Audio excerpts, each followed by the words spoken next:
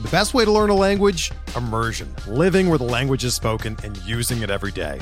But if that's not in the cards this year, you can still learn a language the second best way, and that's with Babbel.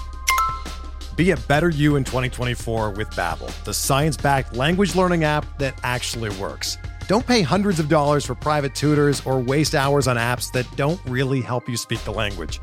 Babbel's quick 10-minute lessons are handcrafted by over 200 language experts and help you start speaking a new language in as little as 3 weeks. Babbel's designed by real people for real conversations, and their tips and tools are approachable, accessible, rooted in real-life situations, and delivered with conversation-based teaching, so you're ready to practice what you've learned in the real world. Here's a special limited-time deal for our listeners. Right now, get up to 60% off your Babbel subscription at babbel.com/Blue Wire. That's 60% off at babbel.com/Blue Wire, spelled BABBEL.com/Blue Wire. Rules and restrictions apply. Welcome to the RotoWire Fantasy Baseball Podcast. I am James Anderson. I'm going to be your host for the next few months. As always, we're brought to you by WynnBET. And I'll be having a lot of my friends from the industry on over these next few months. We'll be talking a lot of prospects, talking a lot of dynasty, talking some redraft for 2022 when we get a little closer to that time. But I thought there'd be no better first guest for my first off-season podcast than my old buddy Ian Kahn of The Athletic. Ian had a really good fantasy baseball season this year. Took down AL Labor, I believe. And Ian's as good as they come when it comes to dynasty baseball. So, Ian, thanks so much for being on the show. How are you doing? I'm good, partner. It's good to be with you, and I'm honored to be your first guest on the off season. I'm sure that you're going to be bringing on a lot of great people. So, honored to be hitting leadoff this year. Hell yeah! Where did you hit back in your playing days? I hit third mostly, third or fourth. I was pretty good back in the day. It's a long time ago, but yeah, third or fourth. Nice. So yeah, I mentioned you took down Labor. Was that kind of the big score in terms of leagues people have heard of this year for you? Yeah, I'd say that was the big win. I also, fortunately, with my partner Robert Mershak, we won a league called Dynasty League One. Which is a league that I've been in for a very long time and fighting it out with Alex Cushing, and finally just passed him with 5 out of the last 9 years. Either Cushing or myself has won the league, and finally just passed him 5-4. So I feel pretty good about that. And it was a ridiculous ending. Came down literally to the last at bat, playing Rabbi Ari Sunshine, who's as good a fantasy player as he is a rabbi. But it's a good industry league, some really good players in that league. And Devil's Rejects, which we play in together, ended up 3rd out of 20. Just couldn't get the pitching. Wilson Cameron and we just couldn't get the pitching at the end. And numerous other leagues. But it was a very good season. But Labor is definitely the one that will be most memorable. Nice, man. That's really cool. Do you have any just kind of immediate sort of takeaways, whether it be from Labor or just those dynasty leagues you mentioned, in terms of kind of heading into the off season? This is something that's really going to kind of stick with you as you look ahead to 2022. Yeah, I guess Labor would be the one. And I took a different path with it this year. The year before, I was trying to repeat in Tout Wars, and I lost on the last day to Ariel Cohen. I don't know if you remember that, but I'm sure I called you and just cried in my coffee about it.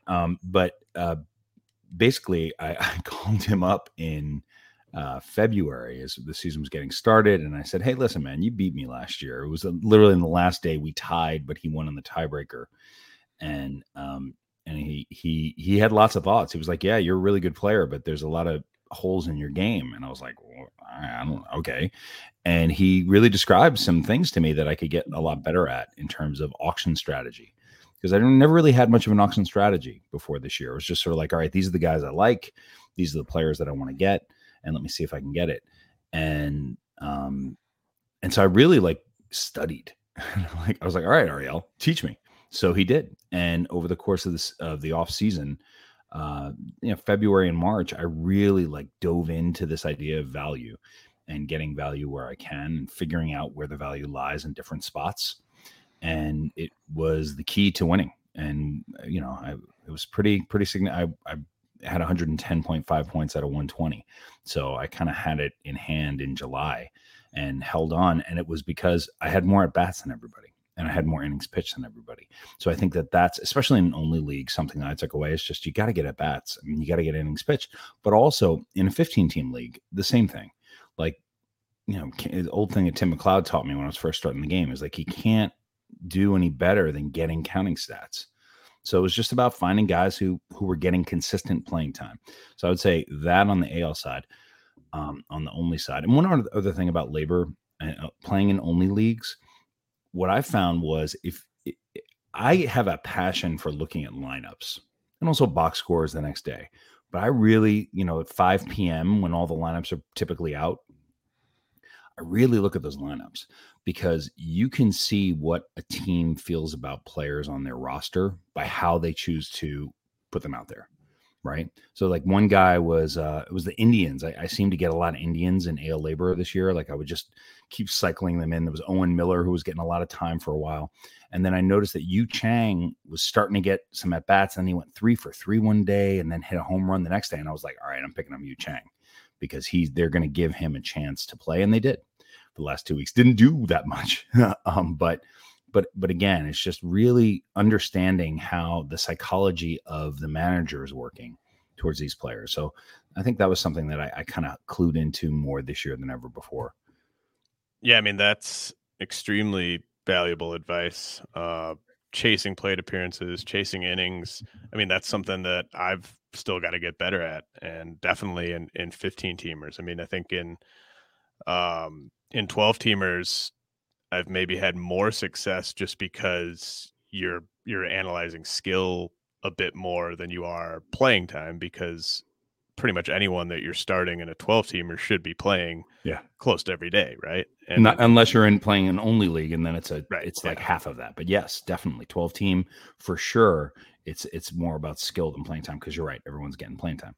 And then you get to those 15-teamers, and you have that, and mixed leagues, you kind of have that feeling of like, I know this guy's probably not very good, so I'm going to maybe look past him or not do a dive on him because this guy wasn't a good prospect. This guy's just, he's probably not going to be that great. But if you wait too long, like some of those guys that broke out on the Cubs after they entered their rebuild, sure. Like if you don't, roll the dice on one of those guys early on for $1 when it seems like they're playing every day, you're not gonna end up with them. So that's something that I think, a lot of people could improve on. And when you look at a lot of the teams who are doing the best in, whether it's TGFBI or in some of these NFBC leagues, they're usually right up there in terms of overall plate appearances in the overall format. And TGFBI, I should say, I ended up 4th in my league, and I think 67th overall with 106 points. That was a tough TGFBI league. Ariel finished 3rd, so he won $1 bet from me, which is not so much fun. I'm not going to enjoy that. I'm doing the Beat the Shift podcast tomorrow night, and he's going to talk all about that, I'm sure. But TGFBI is a big place. TGFBI is fun, man. How did TGFBI go for you this season? I finished 19th in the overall. I was up around 10 for a good chunk of the year, kind of fell off down the stretch.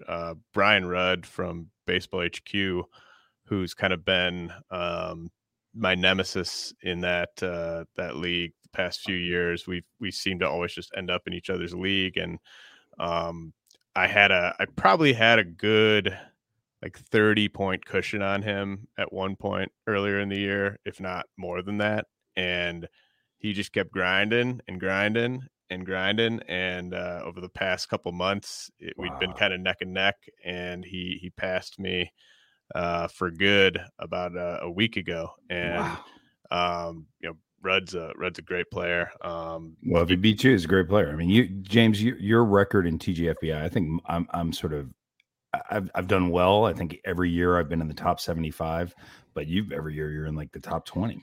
So it's very impressive. Yeah, I that's probably the one thing I can like hang my hat on. But I'm worried that I don't know if they're going to still do those sort of overall rankings or not. Because if those go by the wayside, then I'm going to have to actually start winning some real leagues. No, it's still there though, man.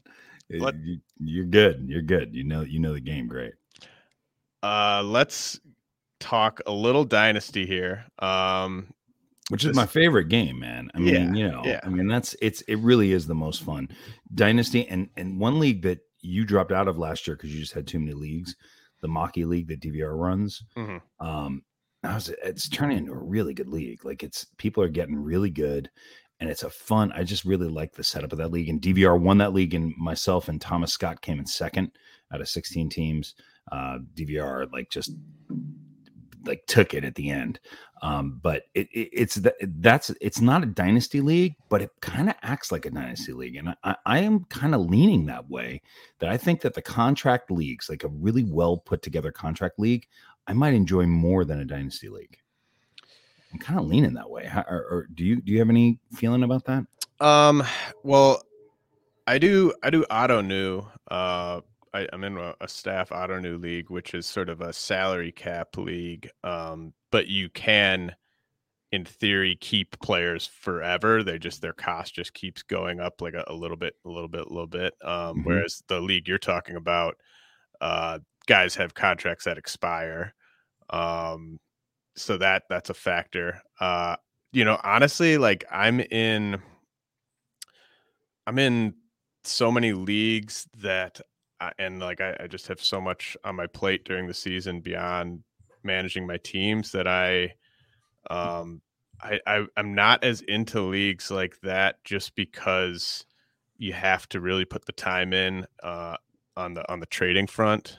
That's true. I mean, you can't just sort of sit back and be like, well, I'm going to see how everything shakes out, and then kind of towards the trade deadline, I'm going to contact the rebuilding teams and make my moves then. And I used to have the time to just do a lot of that, and I was in fewer leagues and stuff, but I just you can't, if you're not putting in the time on the trade front in a league like that, you're just not going to be as competitive as you need to to be. That might be why I enjoyed it so much, because I do like the trades, and it frees it up. And you're forced, everyone's sort of forced to make trades in a league like that. Kind of, yeah. Because you can't just sit back, because you don't get to keep your guys forever. And if you have like some like expiring Freddie Freeman, or Frankie Montas. I grabbed Frankie Montas in a bunch of those type leagues at the end of the year. I just love Montas everywhere, and being able to grab him on a 12C contract where he's going to have to go back, and so you can get him for a decent prospect, maybe, or a possible prospect, because so I think that's probably why. I think he just kind of hooked into what it was about that league. That was so much fun. I mean, I will say though, those leagues, I think they have a tendency to be healthier leagues almost than some some standard dynasty leagues, because that's my point. Because you can build an absolute juggernaut for a 2 to 3 year window, mm-hmm. but inevitably it's going to kind of come to an end, because your best players are either going to get way too expensive, or their contracts are going to expire. And those teams that are trying to rebuild, like if you're trying to rebuild in Devil's Rejects right now, like say you take over a team with a terrible roster, like it could be done, but it's going to be 5 years. It's going to be 5 years at least, and you don't have much margin for error. Like if you're trading away your old pitchers or whatever for young players, like you really have to hit on most of those trades, and you have to be making really shrewd pickups on the waiver wire and doing really well in the first year player draft and stuff like that. So but that's my point. But that's exactly my point. So like this league that Cushing and I have been going back and forth on, we're going to be Rob's team. My team with Rob is going to be in the top 2 moving forward for the next 5 years. Maybe, I don't know about that, maybe not. But we've been there I've been there for 9 years. Rob came with me last year. And sometimes it feels like dynasty leagues are it just feels a little unfair, because once you get that advantage, because right now in Devil's Rejects, there are 3 teams that we fought it out this year. So it was Luke Chatillion, myself and Wilson Karaman, and Greg Wellmeyer. And Greg won, right? Mm-hmm. But it was going to be one of the 3 of us. Like the 3 of us had kind of, and maybe I think Tom Trudeau just below that at 4, he'll be ready to come back next year when Trout is better and Acuna is better, because I think that was a huge, obviously losing Trout and Acuna from your team. You're probably not going to be able to pull it off. And Ralph Lifshitz's team is pretty good, but there are a bunch of teams at the bottom that I just don't know. I mean, how long is it going to take them? And whereas in these contract leagues, you're going to suffer a year, but that's a fun year to suffer, because you can make all the trades to really build yourself up for the future. And then you'll have your time, I don't know. It's just something I'm kind of coming to. Yeah. I totally get that standpoint. And I mean, I think it really does make it more fun. I mean, any league's more fun if you're talking to, say, 75% of the league. Yeah, exactly. Every couple months on some sort of trade talk, than if your kind of lines of communication are sort of limited to just, 3 or 4 guys, and you're maybe kind of spinning your tires. I mean, I totally get it. And I'm just kind of always struggling each off season. Like, I got to cut down leagues. Like, where am I going to cut, where am I going to cut the leagues down? Yeah, of course. Because I know, like, inevitably I'll just end up being in one league that I didn't plan on being in, or something like that. And I don't know about you, but I mean, like, it really, I can tell, it negatively affects my in-season management if I'm in too many leagues where I'm like competitive and there are moves to be made. Like in a dynasty league, if you're rebuilding or middle of the pack, like, there are moves to be made, but you don't have to just be on the constant lookout for something necessarily. But like, if you're in 12 redraft leagues and you're trying to be competitive in all 12, I mean, that's a good, like, 3 hours every Sunday, just doing fab. And so it's just, it's a major grind. And I'm trying to get better as a redraft player. I mean, dynasty will kind of always be there, but I'm trying to, I think if I kind of almost have to pick, like, do I want to be in like 10 dynasty leagues, some of them contract, some of them not, or really just try to get better as a redraft player. And I've kind of chosen that lane in recent years, just to try to sharpen that aspect of my game. But I mean, we've just got so many fun options in the fantasy baseball world. It's tough to pick. Yeah. And it is hard when you have too many leagues. I dropped out of a league that I started 9 years ago and had commissioned for 9 years, my home league, my friends and family league. And I was like, guys, I just can't do it. I think if I wasn't the commissioner, it would be easier. It was a head-to-head league too. Like, it was set up in like 2012, 2011. But it's just too much. And then it becomes not so much fun. But one thing I want to say, like, one of the big things I've learned this year, again, in dynasty leagues and in keeper leagues, it's all about the waiver wire, man. It's just all about accruing value and finding guys. Like, Rob Mershak came to me in early April, and I think it was from you. And he said, we got to pick up this guy, Anthony Volpe. I was like, the Yankees kid? He's like, yeah, we got to, let's grab him. I was like, sure. Okay. And so we grabbed Anthony Volpe. So now we have a top 15 prospect on our team that we grabbed off the wire. So you don't have to trade. You don't have to make a big trade to get Anthony Volpe. You've just found him, especially at the beginning of the season, right? In March and April and May, these guys who are popping up. And it's like, and a guy that you and I remember we drafted in RDI, maybe the second season in the first year player draft, Everson Pereira. Do you remember when we had Pereira on our team? And again, another Yankee. And we just grabbed Pereira off the wire, and that's just so valuable. Just get, stay awake on the wire from the beginning of the season till the end, because there are guys like I picked up Carlos Hernandez everywhere this season. Loved him, except for Devil's Rejects. Yeah, I was going to say, you didn't get him in Devil's Rejects. No, I'm going to tell you what happened because this is a good story. You only get 4 pickups a week in Devil's Rejects. And that week, for some reason, we picked up guys Monday, Tuesday.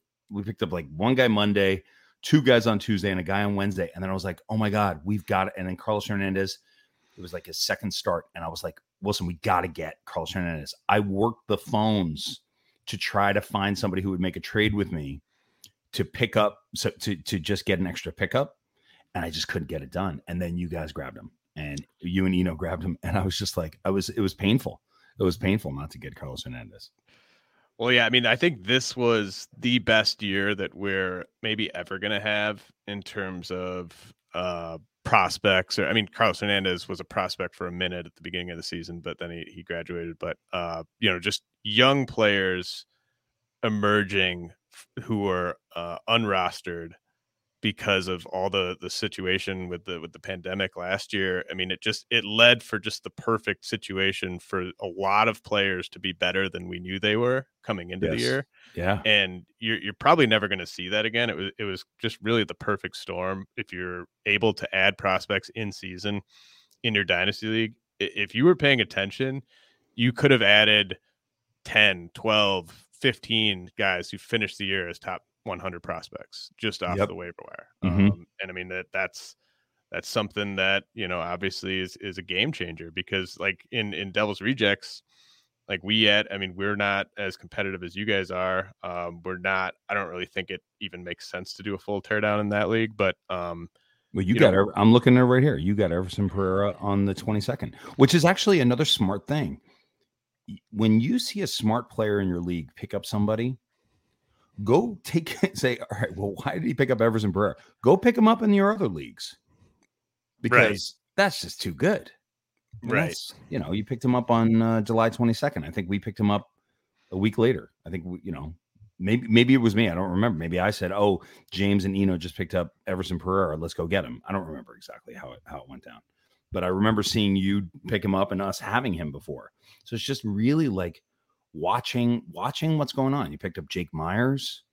Very nice. Yeah, I mean, I think that's a really good point. Like, you should just at least be sort of scanning every week. If you're this is a league where it's first come, first serve. So you just kind of get the email that someone picked somebody up. But if you're in a league with weekly fab, you should at least be scanning those pickups every Monday morning and just be like, make sure that no one's falling through the cracks that you weren't thinking about. And then someone falls through the cracks, and then you can pick them up in another league the next week. It's great.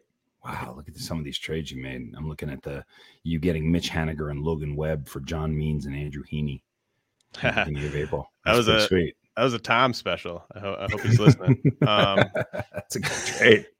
That's a good trade. Boy, that Logan Webb, who would have guessed?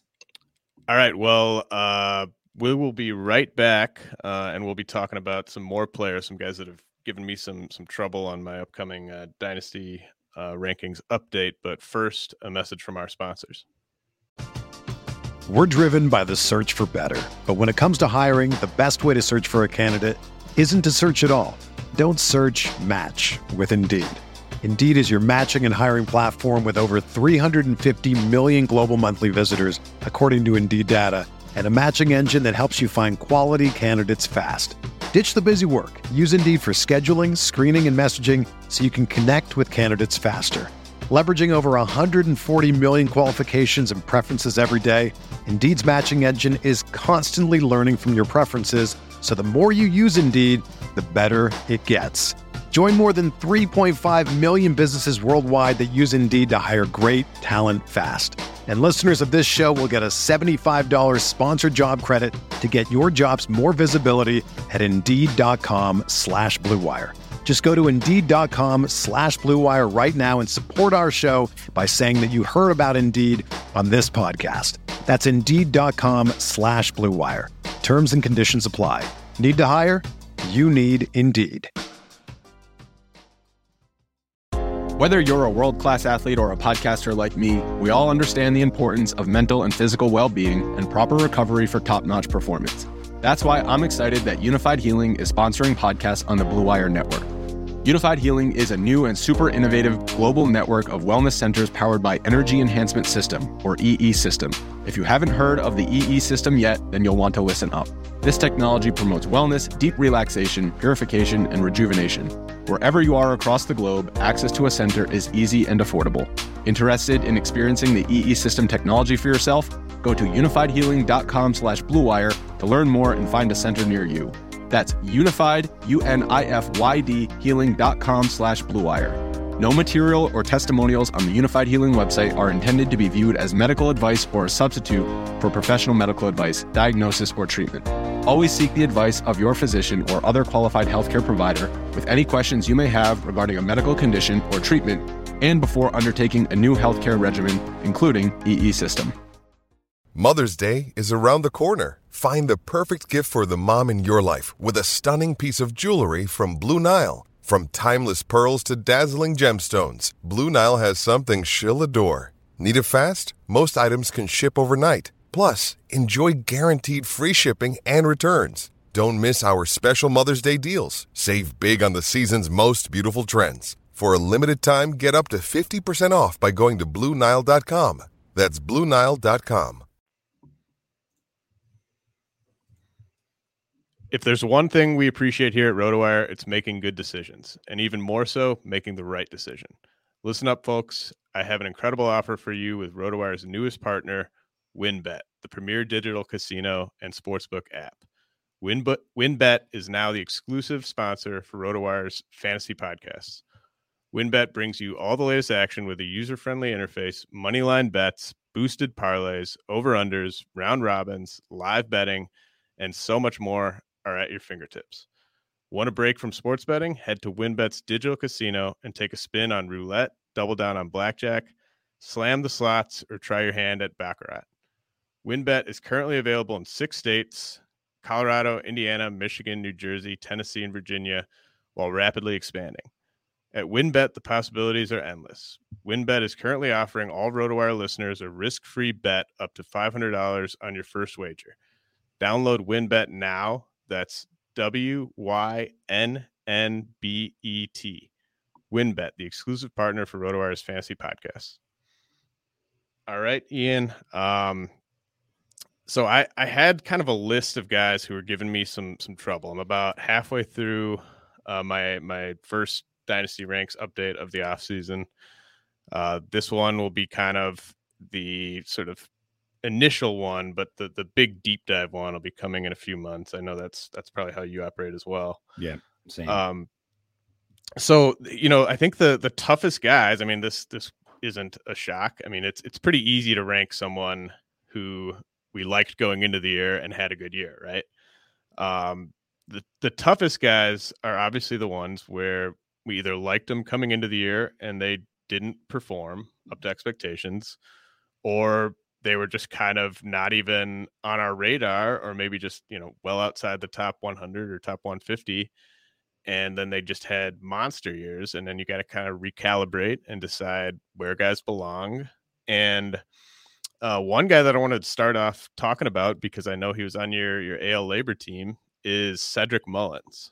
I'm right about that, right? He was on that team. Yeah. He got him for $3. Yeah. And, I didn't have Cedric Mullins on my top 400 coming into the year. So this is a guy who goes and he could have been scooped up, I'm sure, in, either in the draft or off waivers in plenty of dynasty leagues coming into the year. Actually, I owned him. I picked him up last year in Devil's Rejects in August, and held him, and then he was on the cut line for me, and I ended up trading him before the season for Jacob deGrom. Not just him. I traded Manaea, Baez, Mullins for deGrom. Wilson and I did. And at the time felt like a brilliant trade. And had deGrom stayed healthy, we probably would have won. Yeah, I mean, I think that's even if deGrom had stayed healthy for 30 more innings, you guys probably would have won. Yep. Probably. Yeah, unfortunately. or if he had come back, or it was, but it's fun. It was fun to have him while he was there. He was really quite good. Cedric Mullins. So, I really just liked him. I like guys with speed, and we knew he was going to run. You couldn't guess that he was going to hit 30 home runs. I mean, there was just no way to guess that. But I did think that I thought there was a chance. The reason I got him in AL Labor was I thought there was a chance he'd be the strong side of the platoon in Baltimore with Austin Hayes, and that maybe if he took off, he might stick. And he more than stuck, obviously. I mean, he was like the fantasy MVP. Yeah, and so I mean, you're probably coming at this from a higher place than I was. Just the fact that you were interested in him at all, you're probably less surprised. And I'm still shocked. I mean, you couldn't expect this. This was $3. You're not going to get 30. I mean, what did he give it like $35 to $38 worth of value this year, I think. Well, how about this? If I'd said before the season, like, what are the chances that Cedric Mullins finishes the year as a top 100 guy for Dynasty? What would you say? 1%.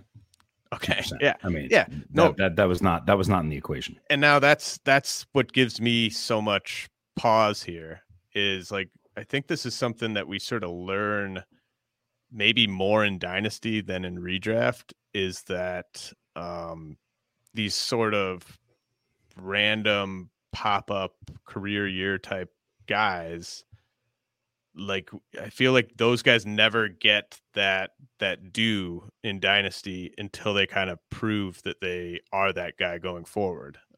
It's not like Cedric Mullins was a 23-year-old who was a top 20 prospect for 2 years and struggled last year, but now he's clicked, and now he's made good on that prospect promise. Like, this really was a guy who was just completely off my Dynasty rankings coming into the year, and now statistically there's this case that he's maybe a top 25 guy. I would say he's kind of on the cusp of my top 50 right now. Like, how much do you buy in on that? Well, in my late August update, so I did an update right before the trade deadline, or the trade deadline in many leagues. I had him at 44. So I obviously was pretty keen to believe that it was really true. I think you gotta have him in that certainly top 50 for me. Just the speed. It's all about the speed for me.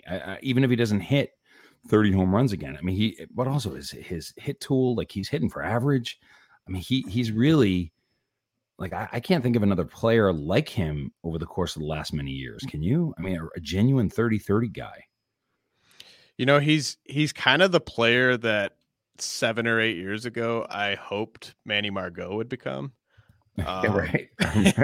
And I did that. That's still waiting on that one. But, like, if Manny Margot had, I think they're about the same age, actually. If Manny Margot had come out this year and put up Cedric Mullins' line, I'd be like, oh man, easy top 20. I mean, maybe top 15, like, because it would have been my past bias of loving this guy, and it finally pays off.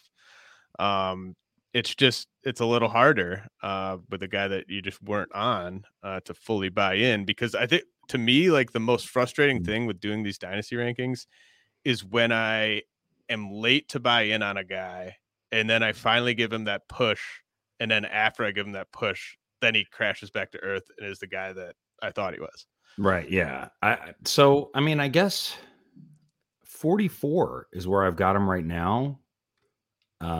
Just ahead of Francisco Lindor and right behind Corey Seager. With Castellanos is in that area, Pete Alonso. I don't know. I mean, I'm thinking actually mid-30s for me. I'm thinking mid-30s.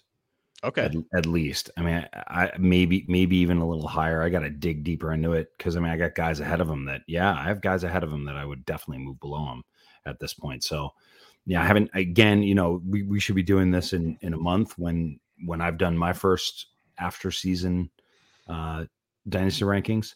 But, yeah, I mean, I get what you're saying. And the hard part about Cedric Mullins is next year in AL Labor, he's going to cost $33 or $35, and I'm not going to get near him. I will not pay that. I won't pay. I have it's a bias of mine. Like if I get somebody super cheap, I'm not going to pay his regular. Like I got Robbie Ray in AL Labor too, which is how the season went the way it did, for $4. And next year he's going to be $26. So I'm not going to get Robbie Ray. Yeah, I think that's we're in lockstep on that philosophy of just, it's not about doubling down on the guy that broke out for you the past year. It's about finding that next guy. Yeah, finding the next guy. So how about a guy on the complete opposite end of the spectrum? Like if I told you coming into the year, all right, Ian, Cody Bellinger is going to have a really rough year. It's not going to be good. Like, What's terrible is I knew you were going to say Cody Bellinger. How about that? That's how bad it got. I knew it was going to be Cody Bellinger. But, just go with it. Like I'm telling you before the season, Cody Bellinger is going to have a bad year. He's going to be healthy entering the postseason and stuff, or at least listed as healthy and everything. But he had a bad year. Like, how far could you see him falling on your dynasty rankings? Like, what would have been like a realistic low point coming into the year on Cody Bellinger? You could not come up with a realistic one that's going to land to the level that he's going to land. I think. I mean, I just don't think so. I mean, I was scared of Cody Bellinger coming into this year because of watching that shoulder go out of place last year. And personally having suffered a couple of shoulder injuries over the course of the last couple of years. And Tim McLeod always used to say shoulder injuries are the worst, right? Everyone says it, not just him, but especially for pitchers. But yeah, he made me nervous. So I was lucky. I kind of spared myself Cody Bellinger this year. But yeah, I don't know. I mean, does he still make your top 100 right now? Yeah, it sounds like I'm going to be higher on him than you are. Maybe like 88, something like that. Honestly, right now I've got him kind of in the 60-ish range. Yeah, and maybe I'm just being stubborn. No, I get it though. I mean, let me just see. How old is Bellinger? That's 25? The thing. He's so young. Like he's 26. Yeah. I mean, 165 average though, bro. No stolen bases, like 3 stolen bases. So he's not running. He's not playing against lefties. I mean, I don't know. 94 strikeouts in 315 at bats. I mean, look, if this was easy, I wouldn't have brought him up. That's right. No. I you're right. And I'm also like Devil's Rejects, like kind of inside a little bit. I'm wondering where I need to rank him so that I don't get an offer from Tom about like a month from now. Like, well, you had this guy ahead of him on your great. rankings. Like, no, what I say to Tom about stuff like that is don't. Don't. That is not league dependent. But so like, this is why what you did originally and what I did at the beginning of the season is so important, because the rank of doing rankings both for teams that are competing and for teams that are not in the absolute hunt. So someone like Cody Bellinger, for a team that's competing, you lower that number. But if a team is not in the absolute hunt that year, you don't want to trade Cody Bellinger. You want to buy Cody Bellinger. Right. And that's where, and I find ourselves in Devil's Rejects. Like we're 9th, which is, I would argue in this league, you don't want to bottom out in this league. There's not really much to gain. But we're not getting into that top 5 mix by trading Cody Bellinger. No, you're not. Or something right now, right? No. Like we're getting back into that mix if Cody Bellinger bounces back and is the guy that we thought he was like 2 years ago. Absolutely. 100%. So that's but you can't, but I wouldn't rank him based on Tom, right? Because of course not. No, that's not ridiculous. I do the same thing with Cushing, where he's like, well, you have DJ LeMahieu at 102, and I'm asking for Gavin Lux, who you have at 108. So does that make sense? And it's like, yeah, but I'm still not doing that. And he said, you better change the ranking. I was like, yeah, you're probably right. I guess I better change the ranking. It's one of the worst parts about doing dynasty rankings is when people use your dynasty rankings against you in trades and then say, well, if you're not willing to do that, you better change your rankings. It's like, all right, well, right. It's just kind of, it really is like where it is in the moment. But no, you can't trade. Here's like a big thing that I really do believe, and that you and I used in practice as often as we could. Try not to sell low ever. The only time to sell low is when you have real roster crunches, right? So some leagues like that Maki League that DVR has, there's no IL spot. So you have an injured player, you got to sell them, right? Because you need that roster spot to churn players and to put them into your lineup because it changes twice a week. Otherwise, a guy like Cody Bellinger, like if someone's coming to get him, I know it sucks because like he killed you this year. I'm not speaking to you, but I'm speaking to anybody. It sucks to have a guy like that on your team. Like I just want to get rid of him. Like for me, Joey Gallo hit 199 in DL1, and the one place where we almost lost the league was an average. It's like, do we trade? And I was talking to Rob about it Monday. Like, hey man, maybe we trade Joey Gallo. And then he was like, yeah, I don't think so. Second year, you always say that Yankees are hard to play for, and second year they get better. And then I was like, yeah, and also I'm breaking my own rule. Like you don't sell low, not on guys who have talent. I mean, I think this ties in like one thing that I think has made me a much better player, like over the past few years, is to just eliminate emotion as much as you possibly can from making decisions on players. Like there's just so many people out there who, hate Cody Bellinger right now or hate Christian Yelich and think he sucks, who's another guy I wanted to talk about. And you can target those guys in trades and take advantage of the fact that they are really just kind of looking to move off of this guy. That's what I would recommend. Like that's what you do. Go buy guys low because their price is 70% of what it should be, because emotionally, not for everybody. I mean, some players are like that where they say, I'm not going to let my emotions get the better of me. But if you ever wanted Cody Bellinger, now's the time. Like last year, I traded for Ohtani in Devil's Rejects, and I traded for Ohtani in DL1 because it was the perfect time to buy him because he just looked like a mess. Well, is it the perfect time to buy Christian Yelich right now? Yeah, there's no better time to buy Christian Yelich right now. There's no better time to buy him. And I think I'm going back to that well in redraft next year because I think the cost is going to be. You're going to get him in the early third, maybe, right? I mean, I think maybe even later than fourth, that. I was thinking like fourth or fifth. That's one guy I did not get away from. I got him and I took him in TGFBI with the 11th pick. I wasn't thrilled about it at the time, but I was like, all right. And Rob's a Brewers fan, so I was like, let's do Yelich. Didn't do a thing for us. I mean, he really suffered. But what is he? 31 now? Is he 31? 30? Right. It could be even 30. Yelich, let me just take a look. Yeah, no, Yelich is he's 29. I mean, he's not done. The thing I was noticing with him when I was looking at sort of how he finished the year, he got the strikeouts under control to close the year. Like I know he had like a 24% strikeout rate on the season, but he was under 20 over the last couple months, and so that was kind of the first step to me was like, is he, because like in 2020 strikeouts are just through the roof. To me, the first step was like, you got to get the approach figured out, and then you can kind of work on trying to get back to that power game. And I don't think we've seen the last of Christian Yelich as a top 30 guy for fantasy. I agree with that. And actually, James, if our league was still going, I would be saying, let's go try to buy Christian Yelich. I would not say let's try to buy Cody Bellinger. I just wouldn't. But I would say let's try to get Christian Yelich. And I think it's just I like Yelich's swing better and his approach better. Bellinger is more like that swing is just so much going on. Bellinger is the bigger sort of leap of faith of those two for you.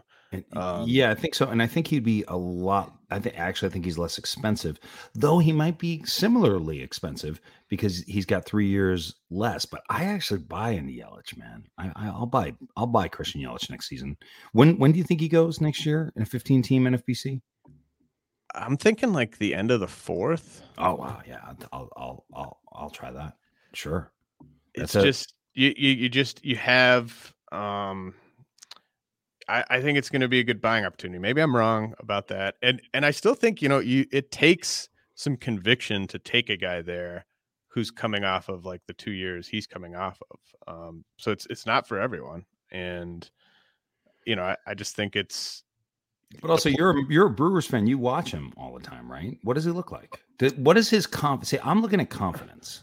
I have my background. For people who don't know, I've been an actor for 25 years. Took a sabbatical a couple of years ago, right before the pandemic, which worked out well. Started a new business in communications. Anyway, but I always look at the psychology of the player. I look because baseball is all about confidence.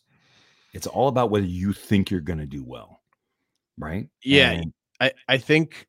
Well, I can tell you the swing has looked gradually. It's like a very much an upward trajectory throughout the season. This in terms of how the swing's looking, how his bat speed's looking. I'd say confidence. We're still not quite where we want to be with Yelich, but I do think October has a way of changing that. A good off season, a good spring training has a way of changing that. By the way, and I didn't mention this, I do a podcast at The Athletic called Under the Radar. It's part of the Athletic Fantasy Baseball podcast. And it's myself and our friend Derek Van Riper and Nando DeFino. And we've been doing it for about 3 years now. And we talk about this kind of stuff that we're talking about here all the time. I just wanted to put a little plug in there for the show. We just did our last episode of the season yesterday, and on that show I do a lot of Ariel Cohen impressions. So if you listen to Ariel Cohen on Beat the Shift, he's a good friend, and I spent a lot of time, and I put my acting chops to work. And so there's a lot of little fun Ariel Cohen conversations with George Washington that happen in post-credit scenes like Marvel movies. Anyway, if you want to check it out, give it a listen. Yeah. All right. So cool on Yelich. I'm kind of glad that we've talked about him now, because I'm going to reach out about him in a couple of leagues. Let me ask you about a couple of other guys where they've just massively flipped narratives over the past year or so. Francisco Lindor and Marcus Semien. I knew you were going to ask me about Semien. I knew it. We had Semien. Remember when we traded with Justin Mason? We traded a 4th round pick for Marcus Semien. Remember that? That was fun. And then he had that great season, and then he had the down season the following year. I mean, let me throw it back to you on Semien. Where are you on Semien? Like, how much are you gonna? I'm not gonna go out and you know what I'm gonna do? I'm gonna pay for Jorge Polanco, because I think that price is significantly less. And I 100% agree with that. You know, it's a similar skill set, dual eligibility in both spots, second base, shortstop. I think in AL labor next year, Semien goes for 33, and I think Polanco goes for 24. And we've seen Semien peak and then drop. It'll also depend on where he ends up. I think being in that lineup was very helpful for him, but if he's not back in Toronto, I think that changes things. So one caveat with Semien, if the Houston Astros sign him, I might be in, because he's unlocked this pull side fly ball power that I was looking on Baseball Savant, and he would have had, if he just played all his games in Houston, he would have had 55 homers this year because of the Crawford boxes. And I wonder if Houston might be in on him just for that reason. They let Correa go, they bring in Semien, but I'm going to be off Semien most likely in redraft. And I think I saw him maybe going in the second round. I can't. No, I'm not going to do that. I'm not going to pay that. But I think that's a great point on Polanco, because I think I saw Polanco going kind of, middle round, six rounds. Right. Exactly. And he's not a top 10 player, but he's a top 20 player, top 25 player this year. What was Polanco at the end of the year? I had that up somewhere. Yeah, I'm gonna go for the cheaper version of a similar skill set with a similar second base shortstop combo. Yeah, Polanco was 33rd among hitters. And Semien's probably 8th. Semien is or 9th. And I'm using OBP actually for this, because that's what I was doing my dynasty rankings on. So so Semien, so Polanco will go up. I believe Polanco's better in average than in OBP. That's right, I think. Right. So still good in OBP, But that's where you save a little bit of money. You save so you get that second round pick. And say, no, I would not consider Simeon in the second round. But I could be wrong. And whoever picks him in the second round, and if he goes and wins the league next year, or she goes and wins the league next year, God bless you. And I'm wrong. But that's my instinct. On Lindor is a perfect example of what I was talking about earlier about not selling low. We own him in Devil's Rejects. I'm not trading Francisco Lindor. No, just not going to do it. I'm not going to go out of my way to definitely couldn't have traded him. Yeah, can't trade him. You just have to sit with him and trust this. Living in New York, the first year in New York is really hard. I mean, you look at some of the emotional issues that he was having, and when Baez came over, I don't think Baez is coming back. That's for sure. Well, I say that, but I could be wrong. But he'll get more comfortable, and Lindor is just such a great player to have on so many fronts. But you gotta rebuild that value. That's the thing. This is what I say. Like, I know you hate Christian Yelich right now if you own him in the Dynasty League, and you hate Cody Bellinger. You want him off your team. Fine. Wait till he does something good for a week. Then trade him. You just got to deal with him. He's just sitting there on your roster. It's like Tommy John guys. Same theory behind it. Like, don't trade your really good pitchers, Tommy John, because let me share this. Can I share this? Someone like Mike Clevenger. I think I've said this I know I've said this on other shows, but I don't think I've said it on the show. So Mike Clevenger, he gets Tommy John, or no, Chris Sale. Let's say Chris Sale, because he finally ended up coming back, and I owned him in that first DL1 league. The moment you have Tommy John, the moment it's said that you're Tommy John, someone's going to come and try to get him, and you're like, "Oh, go away, screw you, dude, leave me alone. I'm not mad enough." And so you sit there, but then he's on your roster, on your injured list for 11 months, and he's just sitting there. What I like to do is, like, 6 months into them, having them sit there is when I try to go get them. Interesting. That's then the price falls. Like, first they don't want to sell because they're pissed, and like you're trying to get over on them by getting them for cheap. But then they get tired of looking at them there, and they're like, "You know what? I'll just get some value for them," and then you can get a good player. And it's the perfect storm if you can do this kind of mid-season while they're trying to compete. Yes, absolutely. Perfect storm. And we just held Sale. We held Sale in DL1, and I wouldn't trade him. People were trying to get him. It's like, nope, not trading him. Because you know how much I love Chris Sale. I mean, I don't love him because I'm a Yankee fan and he's a Red Sox, but how much I love him in fantasy. And but no, don't sell low. Don't sell low. That's the key. And the other thing is, like, don't go all in. You know what I mean? Like, just don't, because it's not necessarily going to help you. You're not necessarily going to get there. I don't know. I could be on the wrong page on that, but especially in a dynasty league, like, if you buy all the old players and give up all your young players for that one season, you're going to suffer for 5 years after that. That's not how you build. No. And I mean, that's a good recipe for you ending up like leaving the league. Yeah, that's what I was going to say. That's exactly what I was going to say. Not even. We're like, I didn't, because then you've lost the league. Like, I had somebody who bought Craig Kimbrell from me for like at where they thought they were ready to compete. This is 5 years ago. I'm not even going to mention his name. He bought Craig Kimbrell. It was the Japanese reliever for the Cardinals. What was his name? Do you remember? The closer for the Cardinals who had like 2 good seasons. I think his last name was O. Oh, yeah. Right? Yes. Sung-Hwan Oh. Yeah. Right. Maybe. I don't know. I'm pretty sure it was O.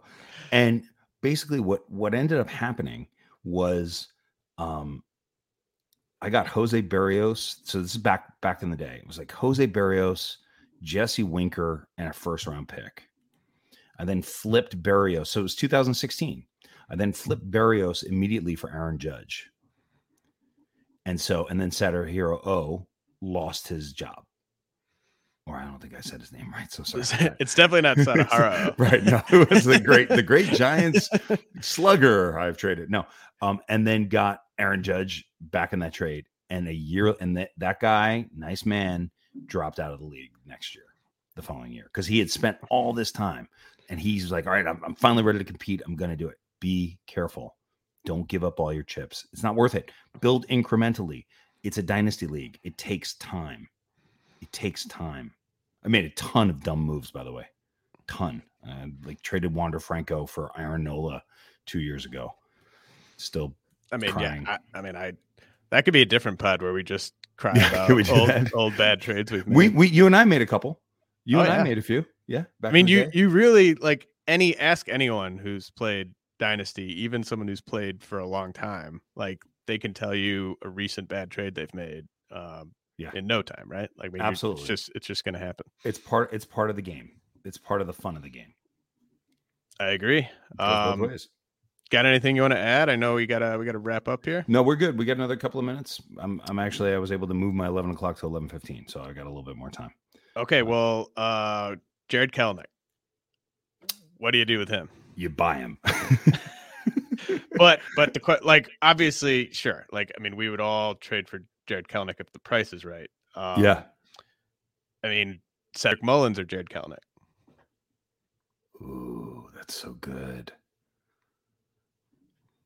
I'm going to hit it back to you. Cedric Mullins or Jared Kelenic? I think I'm going to go Kelenic there. Oh, I don't know. It's really, that's a good one. That's a good one. No, I mean, that's not how I want you to buy him. I'll be honest. I have Mullins on this tentative list I'm working on. I have Mullins 2 spots ahead of Kelenic. Mm-hmm. That's fun. Yeah. Oh, that's a good one right there. No, but like last year, the offseason was the year to buy Joe Adell, right? For sure. This year is another good year to buy Joe Adell. Keep buying Joe Adell. If you believe that Joe Adell is gonna be. But Kelenic coming off a 181 average, really struggled, but then started to turn it on over the course of these last 3 weeks, right? And started to get comfortable. You know, he's like a freshman in high school playing on the varsity. It's going to take a little bit of time. But do you believe you're the prospect guy? You're a better prospect guy than anybody, as far as I'm concerned, and certainly better than me. What do you think? Is Kelenic? Do you believe? I'm mad at myself for ever moving him into the top 2 because like I mean that's a kind of a perfect example. Like this is a guy that I was sort of lower than everyone on, and then like I finally was like, all right, fine, he's a top 2 or 3 guy. I think that at the end of the day, it's gonna maybe look like Michael Conforto with 20 steals. No. Okay.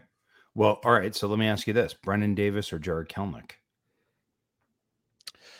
Because you have Brendan Davis at 3, my man. So here's a sneak peek at what I've got. I'm sorry, I have access to your list. Maybe I should. No, that's not a sneak peek. I mean, that's live on the site. But just for the dynasty ranks, when we're factoring in the prospects with the big leaguers, I'm gonna have Julio Rodriguez and Bobby Witt inside the top 20, just inside, and the next prospect isn't going to be inside my top 60. So like that's how big the gap is to me between Rodriguez and Witt and Davis, who I have at 3, Riley Green, who I have at 4. Those two to me are kind of interchangeable. But I mean, it cannot be overstated to me just how big that gap is. I know I'm sounding like a broken record on that. But important. I actually would take Kelenic over Davis, just because, I think it could very easily be a thing where Brendan Davis goes through his own like 200 plate appearance. But so that's what, and let me say this is very important. Don't buy Brendan Davis right now. No. Don't buy if they are on James Anderson's if they're in their top 10 or James Anderson's top 20, okay? Please don't try to buy them, because there's going to be a moment when they're going to come up to the major leagues and they're going to struggle. Right. They're going to. This top 20 list that is right here that ends with Nick York, with Robert Hassel, Josh Lowe, not Lau. See what I did? Those guys are going to drop. Don't pay the big price for the shiny penny right now. Yeah. Unless, you could argue if James has Rodriguez and Witt in the top 20, maybe that's different. I 100% co-sign what you said. I mean, like it's bad business to trade for prospects when they're kind of at that peak of it. And that's where these guys are. If they're in the top 10, top 15, I mean, in many cases, this is going to be the peak of their value. Yes. And that's a good time. That actually, you're right. And that's the time to sell them. I mean, but see, like there's some guys I'm not going to sell. I'm not selling CJ Abrams. If I own him only in one league, he's going nowhere. I love him too much. Right. So you can keep them and keep growing them, but try not to buy them. Or if you're going to buy them, like make sure it's a good deal. Well, I don't mind a challenge trade. Like if you have a guy who's in my top 10 and you want to go after another guy who's in my top 10, like by all means, prospect for prospect. Or if you can trade, 3 guys in the 20 to 50 range for one guy in the top 20, like, well, it depends how high in the top 20. And depends on who those guys are. Right. Although I like the depth. You know what? I wish we weren't done, and I wish we could do like just a whole thing on all these prospects. I would love to kind of come back at some point and just go over your thinking on that. Because really, and because of our friendship and because of our partnership, I always have had access to your prospect list. I don't change anything. I don't do anything, but I'll always like go take a look and say, all right, where's James have him? And I'm far from the only one who does that. I feel like most of the industry does that. And there are other great guys too, without question, not a shot at anybody. It's just, you're the guy that I trust the most because I understand your thinking about these players better than anybody. And I guess I kind of want to ask you about all these guys. Jeez, ask me about a couple. Yeah. All right. And then I do have to go because I got to get, Young, I get it. I mean, I get it. Look what he's doing. I guess the one question I would have for you is, you have that much faith in Corbin Carroll, even after missing a key season. And you'd have to think that before the season, I was thinking 2022 on Corbin Carroll. I love Corbin Carroll. Own him, love him, own him. But really still a top 10 prospect. How do you say that when we have nothing from it? Well, I think he would be the number 3 prospect with a bullet right now if he hadn't gotten hurt. Yeah. Now, I mean, it's sort of how much do you want to hold the injury and the lack of reps against him? But just in terms of skills and makeup, I mean, he just checks every single box. I love him so much. 16th pick.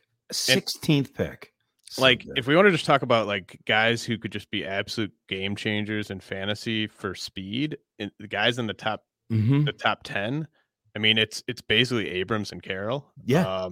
Like Witt's probably going to steal 20 plus bases. But I mean eventually that's not right. the main draw. But that's what I'm looking for, James. I mean, aren't you? Like, I'm looking for speed. Speed is so valuable in fantasy baseball. Steals.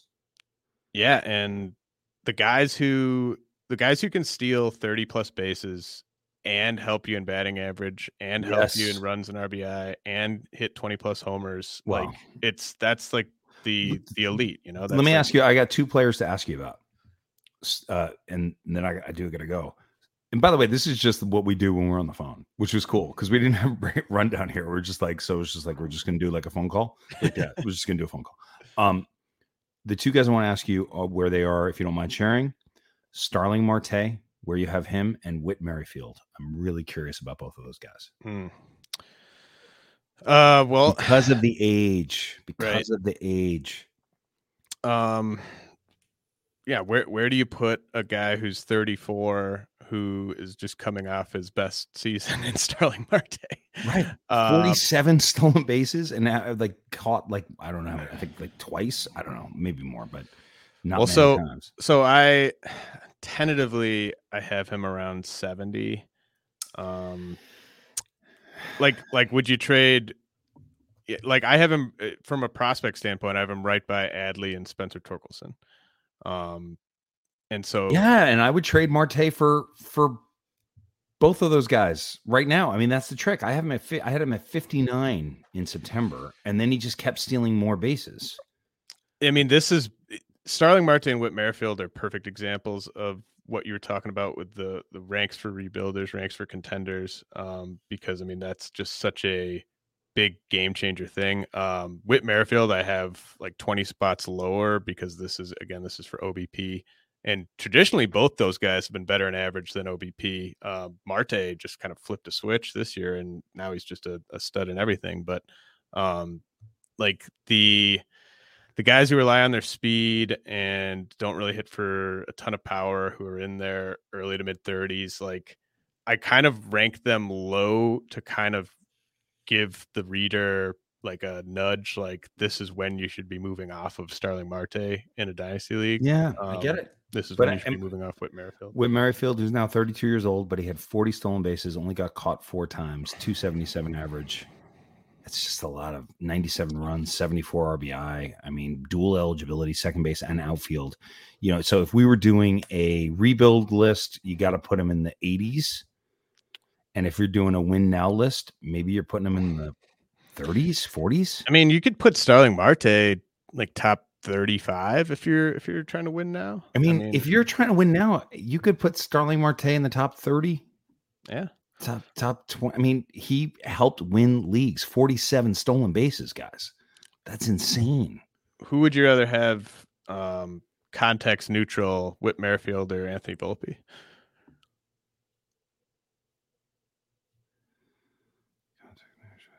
Whit Merrifield. Okay. I think, I mean, but tell me quickly why Volpe you have so high. I just think the hit tool is a game changer, and he's showing that he can get to the power. Like usually with guys like this, it's like a question of, are they going to get to the power? And he's kind of already showing it. But I will say this, like, here's a little nugget on Volpe that I've sort of been thinking about for about a month. Is he does kind of remind me of prospect Gavin Lux in many ways. Yep. In terms of just that one monster breakout year where, you know, the plate skills, the hit tool, the combination of power speed just looks kind of unassailable. We could do a whole episode just on Gavin Lux. We could. And now Gavin Lux is going to be a trendy guy in drafts for 2022 because of how he finished. We'll see how he does in the. We'll see if he gets playing time in the playoffs and whether he succeeds. I think that's going to be that. There's a guy back to the confidence that it matters. His lack of confidence this year really hurt him. So we'll see. But Whit Merrifield and Anthony Volpe, I think I still think Merrifield, because I think that, let's say I had Merrifield and someone came to try to get him and had Volpe, I have them both on this particular team. But if someone came, I would say I need a little bit more than Volpe, maybe a pick as well, maybe like a second rounder or something. If you want the value the present value, because he's going to give you another 4 or 5 years of really good value. Oh, it's going to give you 2 years of really good value. And then after that, it's going to slow down a little bit, but he'll still play. And I love the dual eligibility. It's huge. That second base outfield. He held that, right? He did enough? Yes. He did. Yeah, I want to say that he did too. All right. Well, Ian, before I let you go, tell people where they can find your work and where they can follow you. So I'm over on Twitter at IanCon4. That's my fantasy baseball account. If you follow me on Ian Con, you're not going to get any fantasy baseball content. So IanCon4 for fantasy baseball, and at The Athletic, we Under the Radar, part of the fantasy baseball network, and we typically do our shows on Tuesdays in the off season. We're going to do every other week for a while. Nado DeFino, Derek Van Riper, and myself, and it's fun, and it's a fun show. We have a really good time. Yeah, I would strongly recommend listening to everything Ian does over at The Athletic. And the Dynasty Rankings. I'm sorry, I should have said. And I also do the Dynasty Rankings over at The Athletic. Yeah, you got to check those out. And definitely follow him on Twitter. Ian, this has been a blast. Thanks so much for joining me today. I know you're a busy guy, but this was a ton of fun. Yeah, great. Always fun, buddy. This is the RotoWire Fantasy Baseball Podcast brought to you by WynnBET. I will be back next week talking to Chris Welsh, previewing the Arizona Fall League, and my Dynasty rankings should be hitting the site sometime Friday. This is the story of the one. As a maintenance engineer, he hears things differently. To the untrained ear, everything on his shop floor might sound fine, but he can hear gears grinding or a belt slipping.